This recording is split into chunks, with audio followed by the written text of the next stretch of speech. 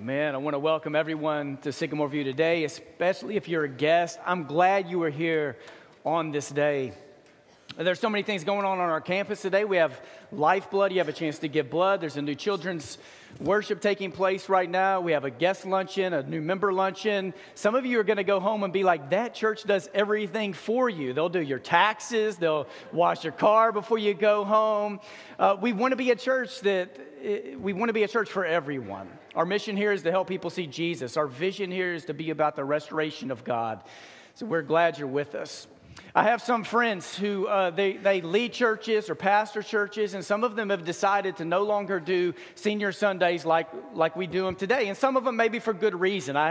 I know there are some churches that have grown to the point where they have over 100 graduating seniors, and it would be really hard to walk through 100 of them and put them up on stage. I get that. Some of them have chosen to move away from the Sunday morning service because their churches they're trying to be more seeker-friendly, more friendly to outsiders, and they're trying to get rid of a lot of insider stuff, so they do other events for their seniors. But there are a lot of churches who still do what we do, and this is an important fabric of our church's life, is to take time every May where we honor and celebrate the seniors, and we acknowledge them, we pray over them, and it's an important part of who we are. So even if you're here today and you're like, I'll never have a senior who graduates, or I don't know if this is really connects with who you are, it does. This is the church being the church.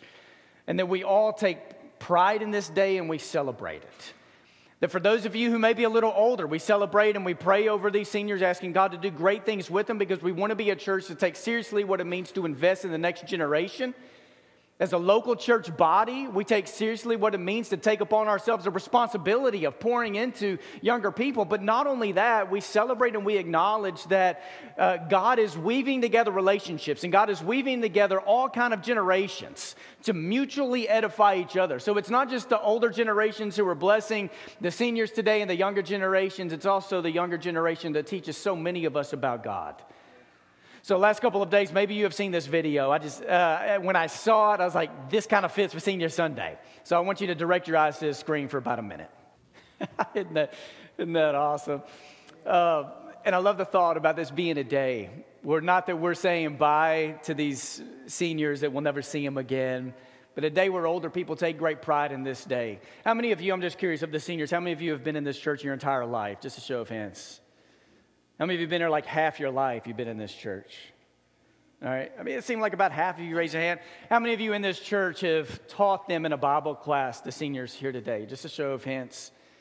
How many of you changed their diapers in nurseries? A while back. It's the church being the church.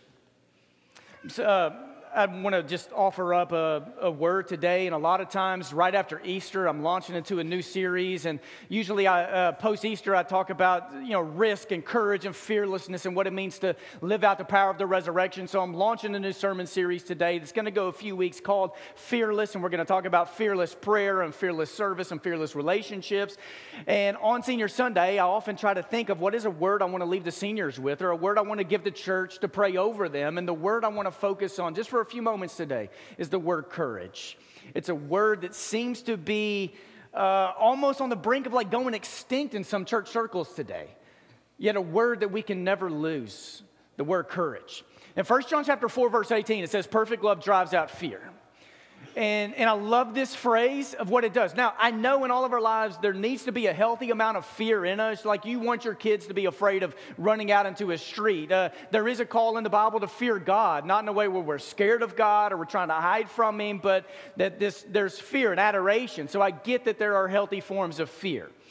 But perfect love drives out fear. But if we're not careful, what happens, and if you go to the next slide, if we're not careful, what happens is what we live is that fear drives out perfect love. And most of us know that top one is what the Bible says, but in practice is what the second one says. That we acknowledge and we quote and reference the top one, yet the way a lot of people live is the bottom one. That we allow fear to drive out love. And this can't happen. So Will Smith, the actor, I often get confused with him. Sometimes people come up and they're like, are you the actor Will? Can I get an autograph? And I'm like, no, I'm Preacher Josh, all right? But Will Smith turned 50 over the last year. And what he chose to do for his 50th birthday is he chose, for his 50th year of life, is that he wanted to face his fear. So he has these videos that have gone viral. He's created a bucket list. And what he did, it wasn't just a bucket list of things he wanted to do. He made a bucket list of the greatest fears in his life, and he wanted to face them head on. So on his 50th birthday, he bungee jumped out of a helicopter over the Grand Canyon. He has a fear of heights. He has a fear of water and sharks. So he went with some friends and they swam with sharks. So he's embodied courage. It's the 50th year of his life. That's what he wants to do. He wants to take on his fears head on. Brene Brown is a great sociologist. She's a best-selling author. She has TED Talks that have been seen by millions of people. She talks about vulnerability and shame. In the last couple of years, Brene Brown talks a lot about courage and how we need courage to face problems in life. I hear a lot of coaches today, football coaches, basketball coaches, and kind of the phrase many of them are using right now is they want to teach their kids, their students or their players to embrace an attitude of no fear of failure, to be courageous, to don't go out there and be worried about making a mistake. Go out there and make plays. And when I think about Will Smith trying to embody courage, and Brene Brown teaching people how to be courageous people, and coaches who teach this, I think it's great that they're doing it, but the church should be the one that models courage more than anybody. Because we follow the one who was the most courageous being who's ever lived. Yet I wonder if those who are outside the church look in and see the church as the most courageous people who live on the face of the planet. John chapter 17. This is the longest prayer Jesus prays in the Gospels. In John 17, Jesus prays, he prays and acknowledges God the first few verses. He prays for his disciples who he was with in that moment. And Jesus took time in John 17 to pray for us, to pray for those who would believe. And let me just share with you just a few of these verses and what Jesus prayed. In John chapter 17, verse 11, as he's praying, he says this, I will remain in the world no longer, but they, talking about his disciples, they are still in the world, but I am coming to you.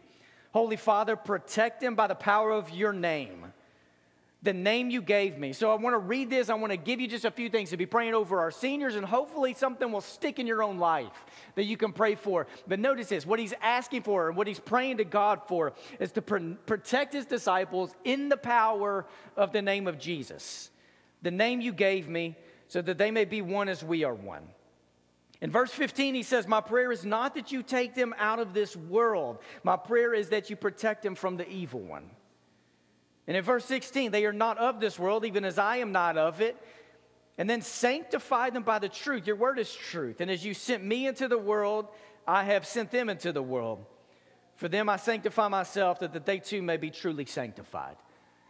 Let me give you a few things. Let me just try to toss a few things out there and hope one of them sticks.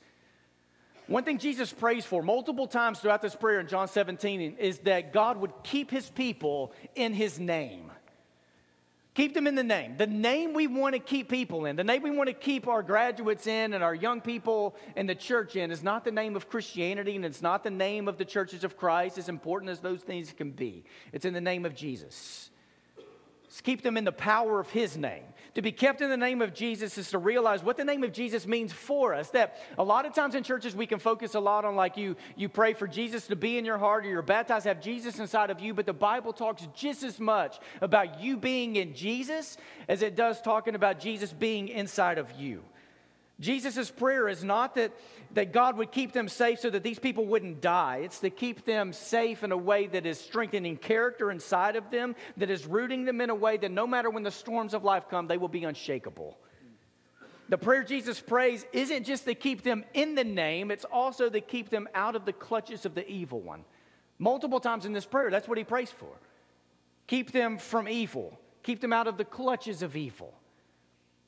I would say that the majority of my prayer time, praying over the people in this church and people I love, is that God would protect people from the evil one. Not protect them in a way where they lock themselves in a house and never engage the world, but protect them in the way where we rebuke anything that tries to come inside of people that does not align with the character and nature of God, whether that's in heart, mind, body, or soul. And Jesus focuses in this prayer, multiple times he focuses on this word, sanctify, or to consecrate, to make holy. To sanctify them by the truth. In the Old Testament, this is a word used to describe the dedication of the service of God. To be sanctified, consecrated, to be made holy is not just about your standing before God. It is about your service to God. That God consecrates, God makes holy, God cleans you up, God purifies you, not just for the sake of your status with God, but for the sake of your service with God. Preparing you to be a certain kind of people in the world, preparing you for mission. I remember a few years ago, I was writing in my second book, and I remember also teaching in front of the church about this idea of fears, and I walked through phobias. Now, sometimes we confuse phobias with pet peeves, and I know most of you in this room, some of you probably have phobias. I bet most of you have things that drive you nuts. And I don't think it would surprise you what the main phobias are. In America today, 20 to 25% of people suffer from some kind of phobia. It can lead to anxiety orders, and phobias are like a fear of spiders, a fear of elevators, a fear of heights, a fear of public speaking. Some of the new phobias that are around today, there is a new phobia. It's only been around for 15 to 20 years. It is called nomophobia, which is a fear of losing cell phone contact. It's when those bars are shrinking and you begin to freak out because you're like, I'm going to have no service. I bet some of you in this room have had that happen while you've driven before and you have made a U-turn or pulled off the road to stop just so you can do what you need to do before you lose that cell phone contact. And I don't want to make light of phobias. Phobias can create all kinds of anxiety orders and mental illness, so I don't want to make light of it. But I remember teaching a few years ago that there is a newer phobia that's really taken off in our younger generation. And the name of this phobia is atychiphobia. And it's the fear of failure and the fear of upsetting people, fear of letting people down. And I don't want to ever teach this in a way where it makes me sound like I don't want our younger people to be ambitious and to set high goals and to create and have a big vision from God that they try to live into. But what happens in a society where we place so much on a generation, and with social media, and I know a lot of data and study has been tried to be done to see the impact that social media has on people, but you mix all this together, and what it does is it can create in people this fear of failure or fear of letting people down, which ultimately leads to people deciding for the rest of their lives just to play it safe and to no longer take risks. And I'm not talking about risking with the lottery or pulling levers in casinos. I'm talking about risking with your time and risking with your energy and risking for the sake of the gospel. And what happens if atychiphobia sets into the church? Where in the church there is a fear of failure or a fear of letting people down or a fear of taking risks because we may upset people. So as we think about fear and we hear how Jesus prayed over us in John 17, we know Jesus didn't pray a prayer over us that he was not willing to live into himself. So there's probably someone in here today who needs the courage to make a decision for faith that you've never made before. Courage to face a fear, courage to surrender your life to someone greater. I heard of a woman who was baptized just recently. And what she said right before she was baptized is, it is so hard for me to surrender my life to someone else. And I hear that and I think she gets it. Surrendering your life to someone else is hard.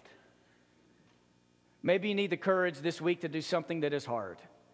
Courage to face your own fears. Let me ask you to stand just for a moment. I want to pray over us before we sing another song. As we stand, I want to ask elders and prayer leaders, if you will, move throughout the room to receive people for prayer. And will you please close your eyes and bow your heads with me? And if you're willing, where you are, just open your hands before God, just to receive from God. And let me ask you to have a moment with God, just where you are, just quietly where you are. Where do you need God to give courage in your life today? Is there a place in your life you lack courage? Is there a place in your life you need courage? Talk to God about it.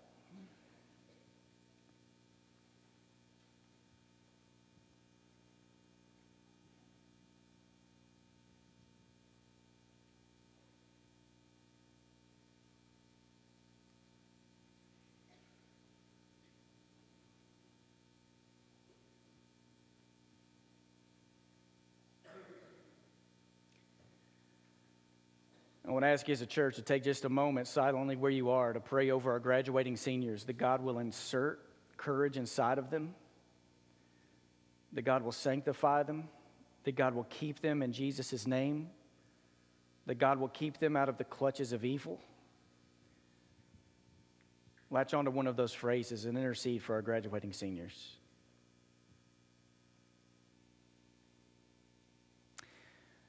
And God, for our church today, I don't know if you're calling upon us as to go out from this place and to do great things for you. I think you're calling upon us as to go out and do faithful things for you.